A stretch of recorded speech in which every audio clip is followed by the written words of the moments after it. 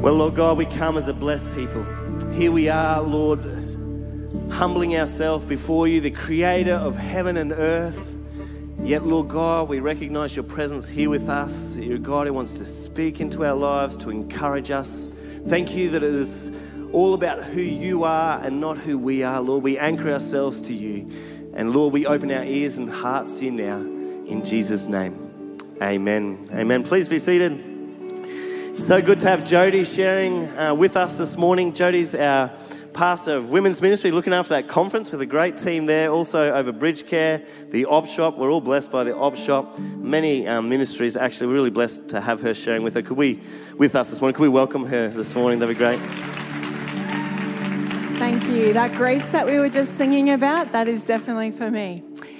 It is awesome to be here. It is a privilege to be standing on this stage. And I always think I have the best view of you all up here. You made a good decision to come to church today. Well done. Just look around and go, I'm so glad you're here. The mezzanine, and those of you joining online this morning, it is great to have you here as well. Well, I did just want to take a moment to encourage you to come along to Wonder. But also, last week we mentioned that we launched a Stories of Wonder podcast. And can I just say, this was an idea, a little vision that I felt like God gave me. We love hearing the stories of people in this place. I love listening to podcasts. And God kind of went, Jodi, you should put that together. But I didn't have the skills or the ability to really do that. So I sat on that little vision for a long time. And this year I have been so blessed by our interns, the little group of amazing young women that I mentor kind of caught a hold of that vision and went, Jodi, you should do this. And I said, well, maybe you should help me. And so Jesus is so gracious to us all. They are much better at technology than I am, although we're all kind of working on this journey together. And we launched our first podcast episode a week or so ago with Alison Rattray sharing her story, amazing heart in the area that God's called her to in this healing ministry. Then just this week we interviewed Tracy Nowicki. Is she here today? I wasn't sure if she would be, but just 6 months ago she had a bike accident, was lying on Hamilton Road on her way to work, and they didn't think she would live.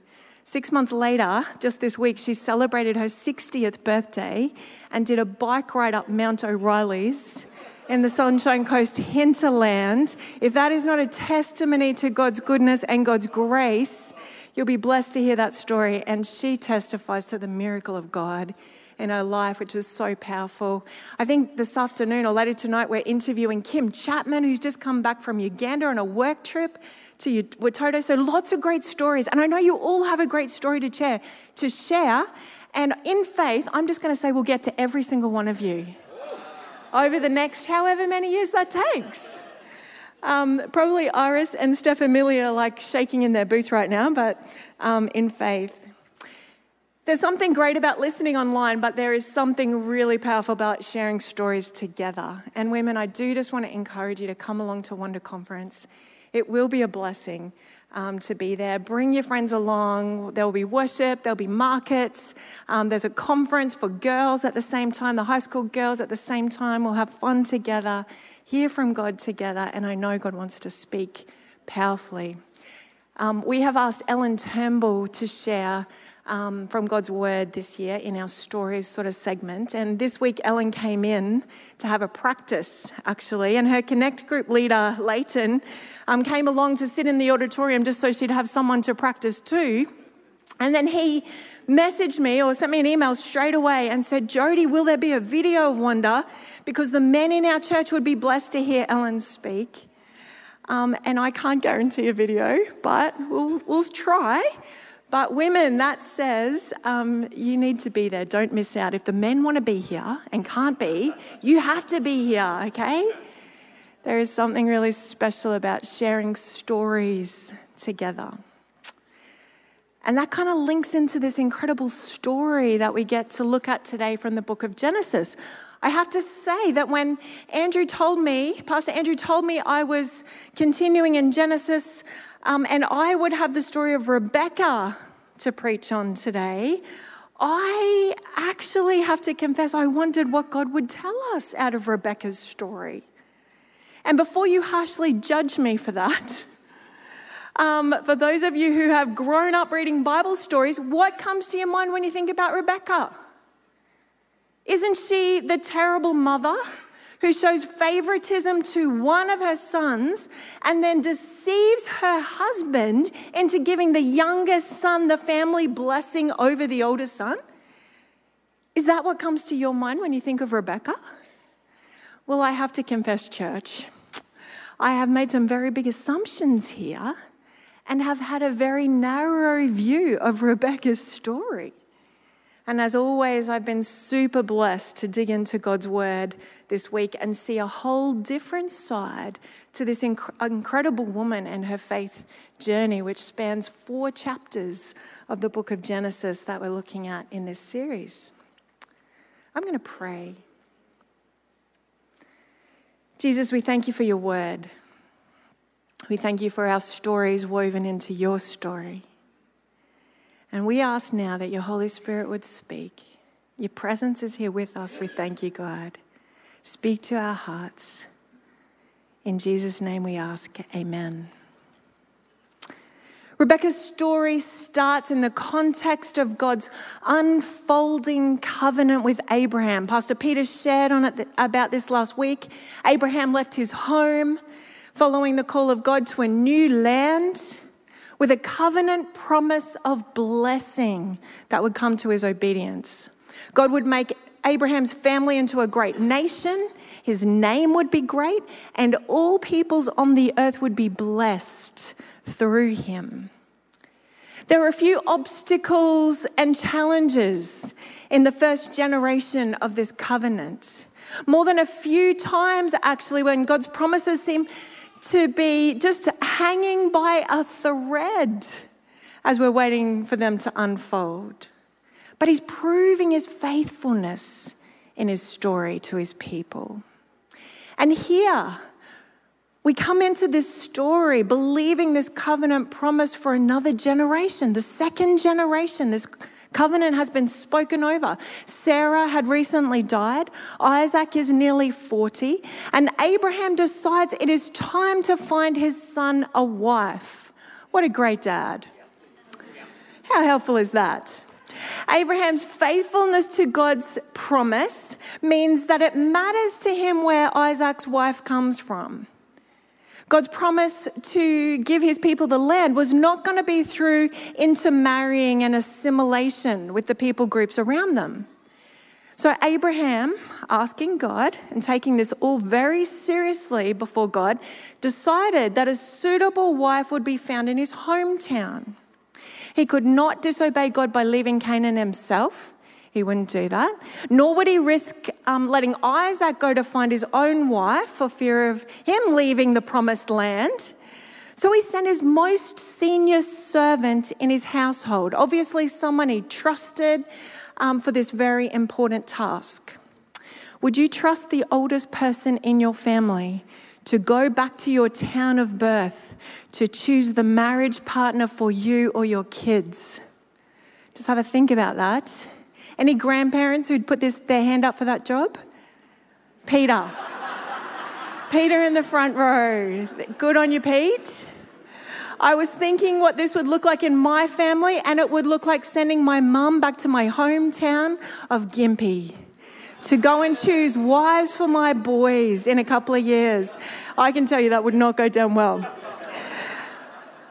Abraham's servant took an oath before God and accepted this challenge of loading up 10 camels for a journey of about 800 kilometers. When he arrived at the town of Abraham's family, this is how the story unfolds. We read in Genesis chapter 4 from verse 11. He, the servant, had the camels kneel down near the well outside the town. It was toward evening, the time when women go out to draw water. Then he prayed, Lord God of my master Abraham, make me successful today and show kindness to my master Abraham. See, I am standing beside this spring, and the daughters of the townspeople are coming out to draw water. May it be that when I say to a young woman, please let down your jar that I may have a drink, and she says, drink, and I'll water your camels too, let her be the one you have chosen for your servant Isaac. By this I will know that you have shown kindness to my master. Bit of an unusual request, bit of a fleece that Pete was talking about last week, put out there to God. Before he had finished praying, Rebecca came out with her jar on her shoulder. Just pause there for a moment. Enter Rebecca, the character of our story, the main character here. Rebecca is just an ordinary, everyday person going about her ordinary, everyday duties. This is just like every other day. She's coming out to the well towards the end of the day to get the water that her family need for the nighttime. And even a stranger at the well isn't really that out of the ordinary or unusual. Pick up again in verse 17. The servant hurried to meet her and said, please give me a little water from your jar. Just asking for a little bit of water here. Drink, my lord, she said, and quickly lowered the jar to her hands and gave him a drink. Pause there again. Providing a drink to a stranger was quite customary and a polite thing to do. It wasn't out of the ordinary that this man had actually asked her to do that. The unexpected part of this story and the fleece that had been put out by the servant comes next, verse 19. After she had given him a drink, she said, I'll draw water for your camels too, until they have had enough to drink. So she quickly emptied her jar into the trough, ran back to the well to draw more water, and drew enough for all his camels. I'm trying to emphasize that. Did you hear that? It doesn't seem that important, but it is. I need you to appreciate the kind of girl Rebecca is here as we take in this scene. She's obviously kind enough to talk to a stranger and help him out with a bit of a drink.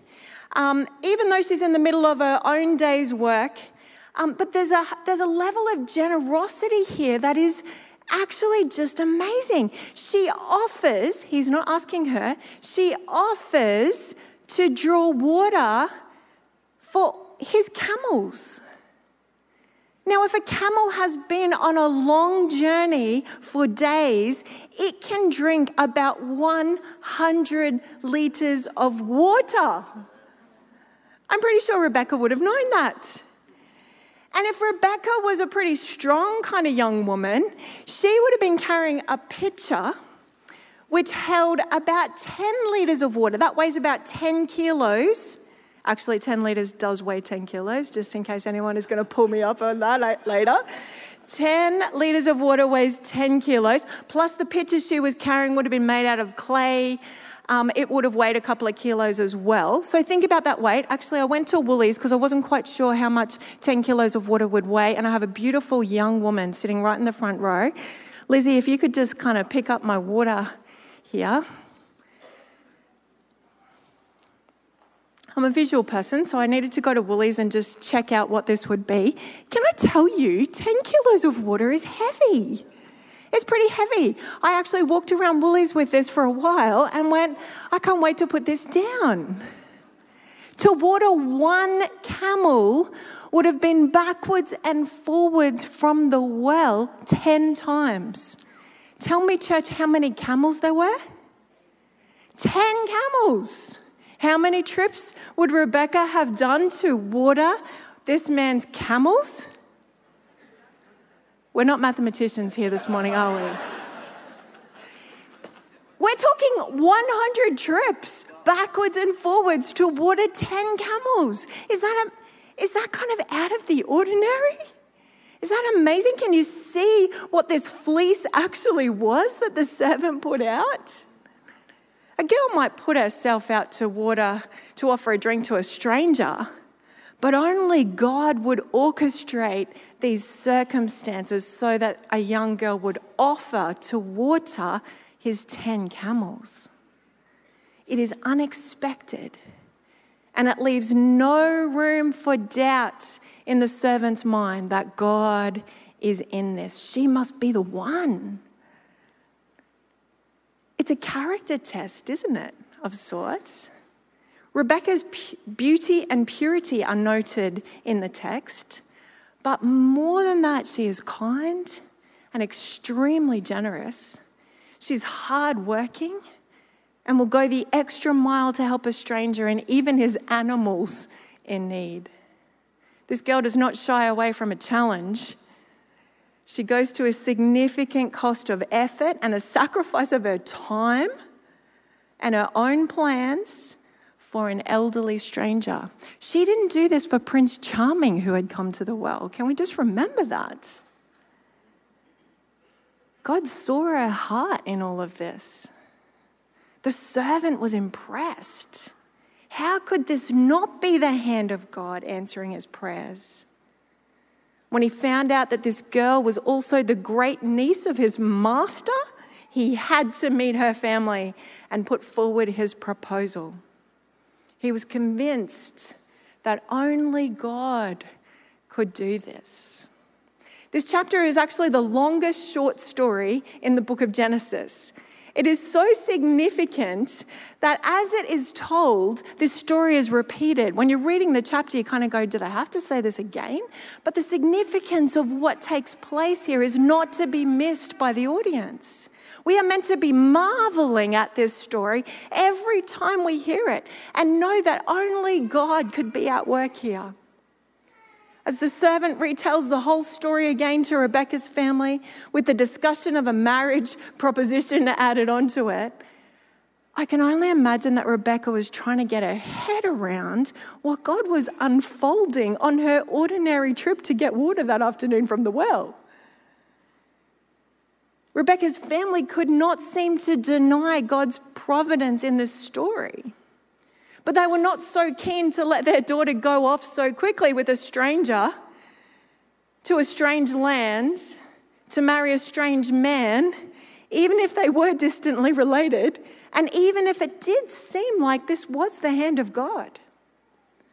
But the servant was on a mission for his master, and he did not want to be delayed. Actually, the one God had chosen would be prepared to leave with him. So it was probably highly surprising for an ancient Near Eastern audience listening to this story that young Rebecca was actually consulted in this decision. And I think this is a beautiful picture of God seeking relationship with his people. He does not force them to follow him. He seeks us out. He sees where we're at. He extends his gentle invitation for each one of us to enter into his divine plan for our lives. The woman here is not someone's property or baggage. She is chosen by God. He respects her right to be a part of this decision. The choice to follow him is hers to make. Verse 57 picks up on this story.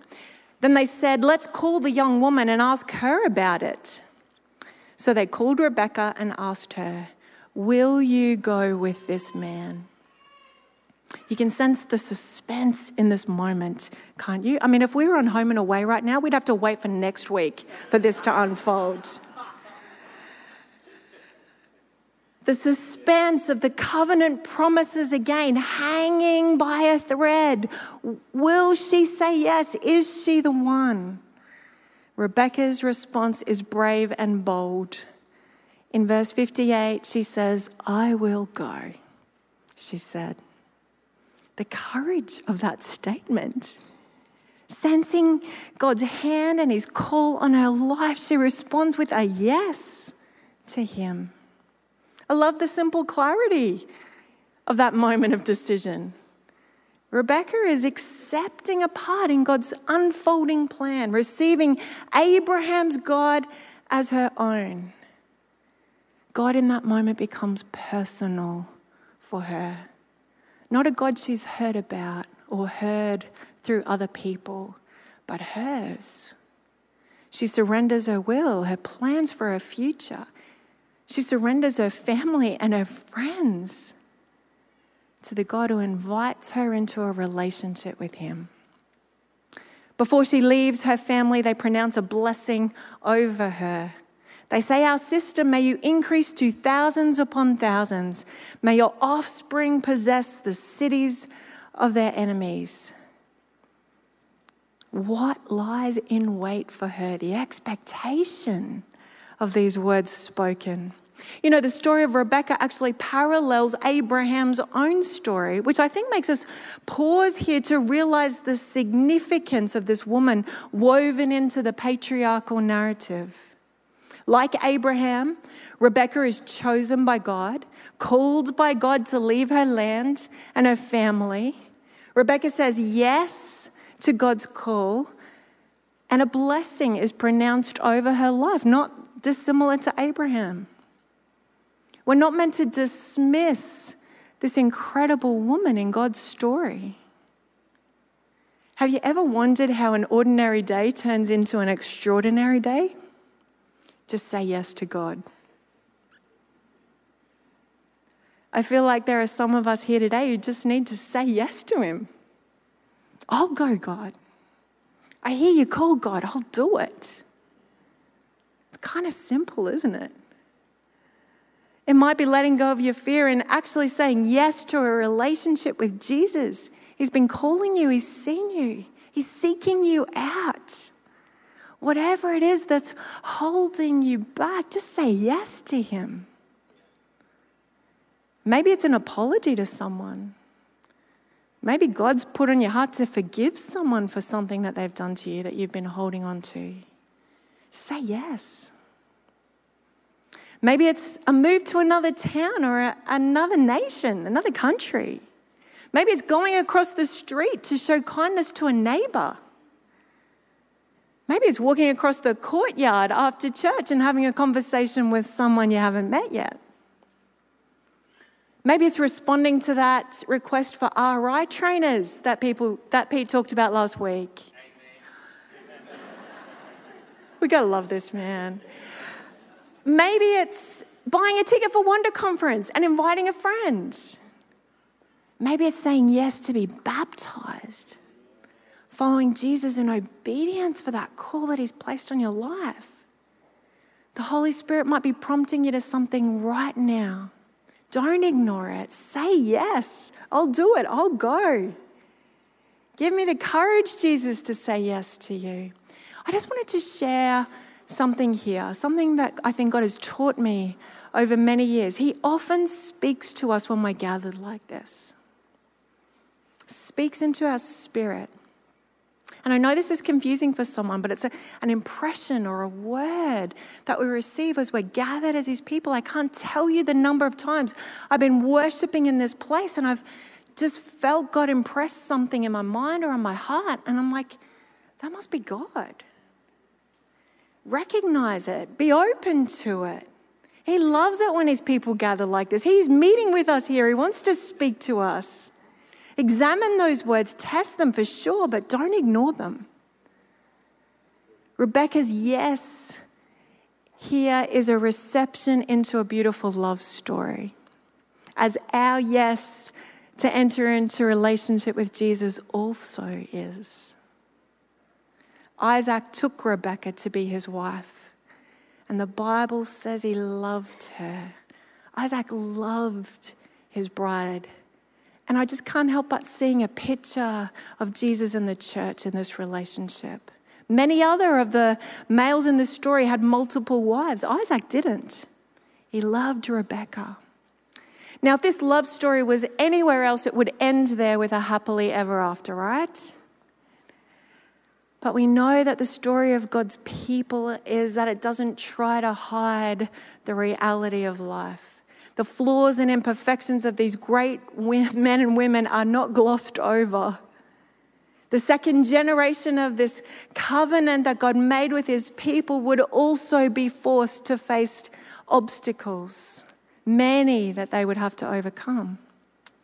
As Isaac and Rebekah's story continues in chapter 25 of Genesis, there is a small but significant half verse here in verse 21.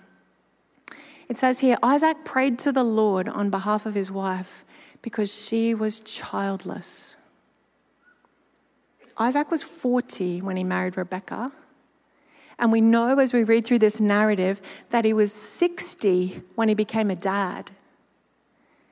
It is almost hard to believe in Rebekah's story that after this significant and costly decision that she has made to say yes to follow God, after that pronouncement of blessing that has been made over her life,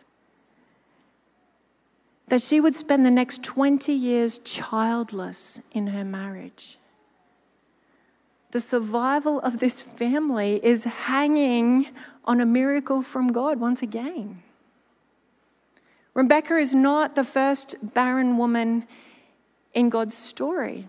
Sarah, the generation before her, had experienced barrenness for 25 years, and it expanded over 9 chapters of the Bible. Rebekah's journey of 20 years of heartache gets a half a verse of mention here. Barrenness is not uncommon in the biblical narrative and is often a journey of seeking God in faith in the midst of great heartache. God is still the one unfolding his plan. He's still the one we're looking to for his promises to overcome obstacles. And he is fulfilling them, and he is faithful.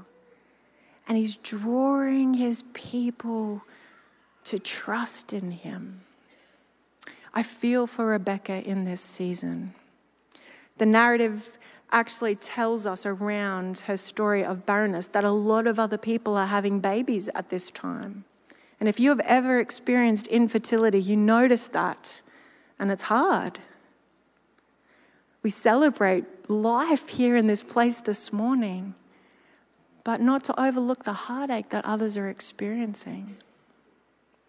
Abraham, her 150-year-old father-in-law, takes another wife who goes on to bear him 6 more sons. Well, Rebekah has none.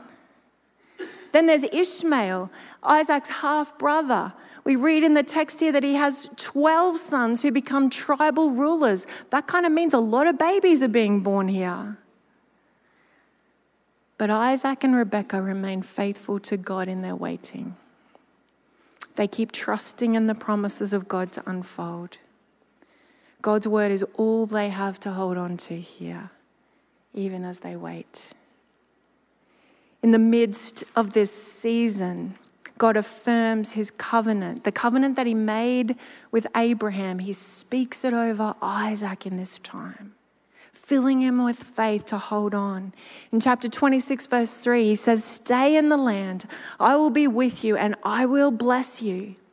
For to you and your descendants," there's the promise, he's going to have a child one day, "I will give all these lands and will confirm the oath I swore to your father Abraham. I will make your descendants as numerous as the stars in the sky." Think about that when you are childless. "As numerous as the stars in the sky, and I will give them all these lands, and through your offspring, all nations on earth will be blessed. Because Abraham obeyed me and did everything I required of him, keeping my commands, my decrees, my instructions." So Isaac stayed in Gerar. Isaac and Rebekah experienced God's favor and blessing even in their childlessness. Isaac planted, there's a beautiful verse in chapter 26 that says, Isaac planted crops in the land and the same year reaped 100-fold. Wow. His animals increased. His servants increased. Flocks and herds expanded. He was the envy of those around him at this time. He dug wells and there was water. God was providing for him every step of the way in this season, showing his grace even in their waiting. Even when it was hard to see the promises of God being fulfilled for their family, God was there reminding Rebecca that he was at work. The fingerprints of his goodness are still there, reminding her to keep believing, to keep holding on in faith. And after 20 years of waiting and trusting, Isaac prayed to the Lord on behalf of his wife because she was childless.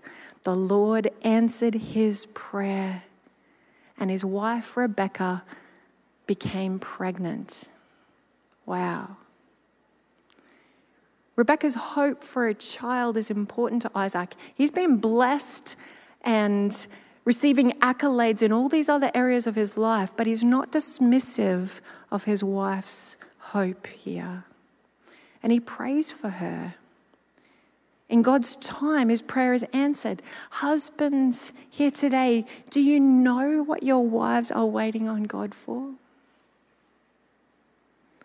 Do you know what she carries in her heart, in her longing for God to do? Are you praying for her? It's a beautiful picture of this relationship between Isaac and Rebecca again. There wasn't blaming or arguing or giving up. They kept praying in the waiting together. What are you waiting on God for today? Don't lose hope. Don't give up. Don't stop praying. Can we pray together? Can we, as a church family that God has called us to be, carry each other's hearts and burdens and needs and longings to Him? That's why we invite people to pray after our services.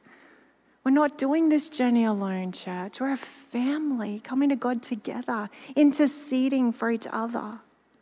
God hears these prayers. Rebecca is a reminder that in our faith journey, not only are there times where we need to go, yes, God, faith in action, let's do it. There are times where we need to wait on Him. Hold on and keep trusting.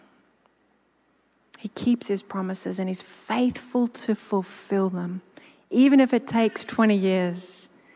And even then, if there is only a glimmer of hope in His answer, no sooner here do we find out that Rebecca is pregnant, she senses something is not right in her pregnancy. There is a battle going on inside her. And Rebecca goes straight to God to ask Him what is going on. In chapter 25, verse 23, the Lord responds to her. He says, 2 nations are in your womb, and 2 peoples from within you will be separated. One people will be stronger than the other, and the older will serve the younger. Rebecca is having twins, the first recorded twins in the Bible. But instead of a double blessing to come out of her barrenness, this oracle from God is promising that this would be a lifetime of battle. I'm sure Pastor Andrew, who is preaching on Jacob and Esau next week, will unpack this incredibly for us to grab a hold of. But this is a story that makes a mother's heart break. The expectations and hopes that Rebecca had been holding on to and these promises unfolding were now a disaster that lay in front of her. And perhaps in her desperation for God's covenant promises to be fulfilled, she takes her eyes off trusting God to fulfill them and starts to orchestrate plans in her own way, trying to find human solutions to work out God's plans for him. Isn't that what we sometimes do? As the story of Jacob and Esau unfolds, maybe Rebecca is not the deceptive mother. Maybe she's desperately trying to put in place a discerning plan because she sees that one son may well be better qualified to carry this covenant promise in their family line. And I really don't want to steal any more from Andrew's sermon next week, but I'm just sort of putting that out there for you, Andrew. Just a different perspective that you might want to consider here. I'll pass you my notes. But maybe she is a desperate mother, desperate for God to do something in the plans and promises that he has given to her. Rebecca doesn't actually get to see the outcome of God's promises. She dies holding on in hope. She dies without knowing if those promises that had been spoken over her would be fulfilled. And if we didn't know the end of this story, we would be left feeling sad for Rebecca here. But we do know the end of the story, church. We read in his word that Jesus is the one who would come through Rebecca's offspring. That Jesus is the Savior to fulfill these covenant promises. That he has invited us into the family line of Abraham and Isaac and Jacob and Rebecca to join the multitudes who have been received into his family, to partake of the promises of life and hope and forgiveness and eternity with him. Just 700 years after Rebecca lived, Joshua came to the end of his life. And after leading God's people into their promised land, he declared, "You know with all your heart and soul that not one of all the good promises the Lord your God gave you has failed." Hear that. Every promise has been fulfilled, not one has failed. Joshua 23:14. 2,000 years after Rebecca lived, Paul, writing to the Corinthians, says, "For no matter how many promises God has made, they are yes in Christ. And so through him the amen is spoken by us to the glory of God." Hear these words this morning. God is faithful to his promises. He's faithful to fulfill them. He is big enough and powerful enough to overcome your obstacles and your enemies to bring about his plans. And he's calling us to walk in faith and trust in him and who he is. Thankfully, our God is bigger than humanity. Bigger than the humanity of these characters we read about. I love that their strengths are recorded here right alongside their failures. Don't you love that? That the blessings appear right beside the obstacles and challenges. Isn't that what our lives look like? Isn't that what we are? It gives us hope, doesn't it? That God doesn't give up on us in our mistakes, in our lack of faith, in the times when we stop trusting and try and do God's work for him. God keeps being faithful. He continues in his faithfulness. He continues in his love. He continues to work in the midst of it all, and he calls us, keeps calling us to come to him in faith, to say yes to him, to keep believing, to keep trusting, and to keep holding on. Do we worship the same God Rebecca did? Can we too keep believing in the promises he has yet to unfold in our time, in our lives? Some of you are facing obstacles and difficulties today, and God is calling you to persevere in faith. I heard that word when Jason Elsmore spoke it a few weeks ago. Persevere is a word for us, church, in this season, to persevere and hold on in faith. Keep believing, keep trusting, keep saying yes in obedience to him. I love these beautiful words from Psalm 145, verse 13. Hear these. The Lord is trustworthy in all he promises and faithful in all he does. Hold on to that today. Rebecca saw the hand of God intersecting in her life, recognized God's call to enter into relationship with him. From there, it didn't actually get easier. She couldn't always see or make sense of what God was doing, but she continued to trust in faith. She waited and prayed. She held on even when she couldn't see the way. What has God promised to you that you're still waiting for? What difficulty is He using to grow your character, to grow your prayer life? Are you willing to trust God for His timing in His unfolding plan and not put your own plans into action? Has God placed something on your heart that He's calling you to? Listen for His voice as we worship now, church. Listen for Him speaking as we pray here. What is your response this morning? Is it, I will go, I will wait, I will believe? Let's pray together.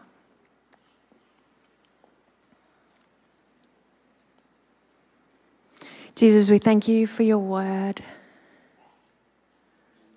Thank you for these stories, God, which are just such an incredible reminder of our stories woven into your promises and your plans, your unfolding story from the beginning of creation to the end of time. You are God. You are sovereign. You are in control. And even today, God, for those who are in the middle of a season where they just can't see you, where they just don't know what you're doing here, I pray, Lord, just for an affirmation in their spirit now, that you see them and you know them. They can trust you. They can continue in faith holding on to you today. God, I pray that you would stir us to the yeses that you are calling us to. I pray, God, that you'd find in us the people who are faith-filled and trusting you. Lord, I pray that there would be less of us and more of you. Jesus, God the Father, Holy Spirit, reveal yourself to your people today, we ask. In your precious name, amen.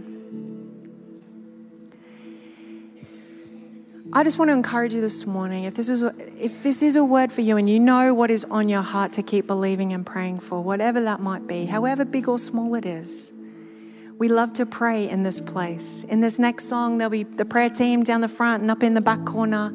Take a moment to pray. And I also sensed a corporate word for us, church. That in the 30 years that we have been a church God planted in this community, in this place, He gave us a word of revival. And there have been times over that 30 years that I've gone, God, can you really do this? And we are believing in faith that He can and He will. And we all have a part to play in that, to keep praying, to keep holding on, to keep trusting. And so we invite you to be part of that, whether you've joined us 30 years ago or in the last week. This is part of His call on us corporately here, church. And we are called to be a people of faith. We are called to keep praying and believing and playing our part. So believe that today as we sing and worship together. Thanks, band. And sing.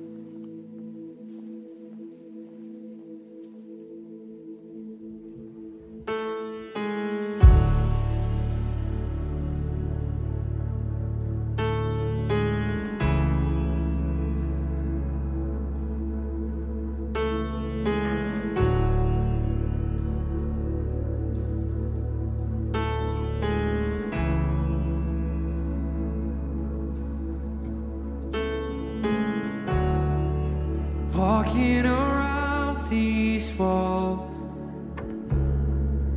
I thought by now they'd fall, but you have never failed me yet.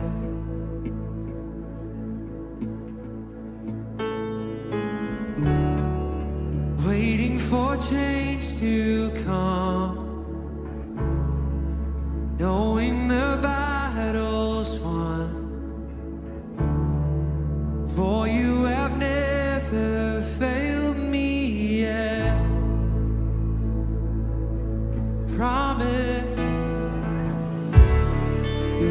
promise still stands. Great is your faithfulness, faithfulness. I'm still in your hands. This is my confidence. You never failed me yet.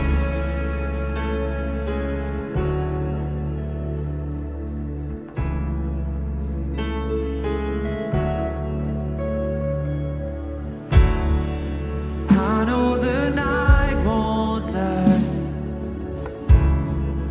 Your word will come to pass. My heart will sing your praise again.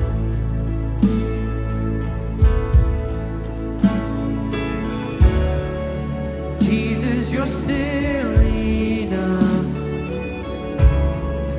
Keep me within your love. My heart will sing your praise again. Oh,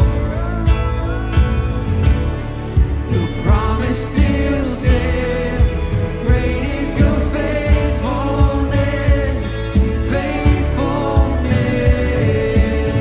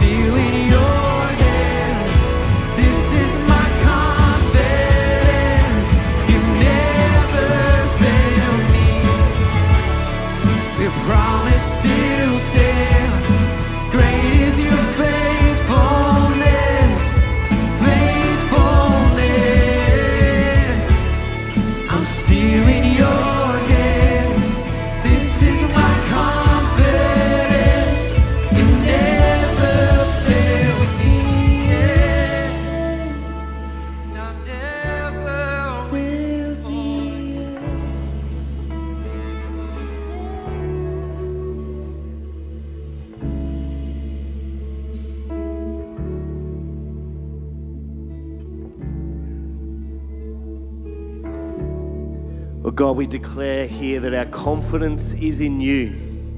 It is in you. The one who spoke this world into being, the one who parted the Red Sea, broke down the walls of Jericho, the one where it seemed impossible just for one descendant came descendants greater than the stars of the sky. This is who you are, God. This is who you are. And Lord, we look to you. We look to you. And Lord, as a people, help us to humble ourselves. Help us to be willing to say yes, God. Thank you, God, that you're a faithful God to all of your promises, Lord. We hold on to the promises that you've given us, and we recognize that you can do it. You can do it. And our confidence is in you. Lord, help us to anchor our hearts in who you are, we pray. Lord, we look forward to the move of God. We look forward to all that you're going to do. Help us to be a faithful people. Help us to say yes. Help us to follow you. Help us to follow those promptings, we pray. In Jesus' name, amen. Amen. How about we give a hand for God? He's a good God.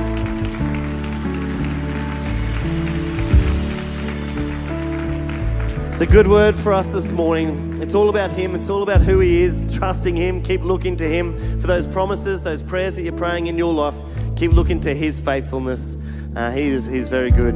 Please be seated too, and also, if you're new to Brisbane, we would love to meet you, or if you're just wanting to connect in more, please visit our welcome lounge there. Families, there are milkshakes in the courtyard as well. Online, thanks so much for joining us. We look forward to seeing you all next week. Thank you.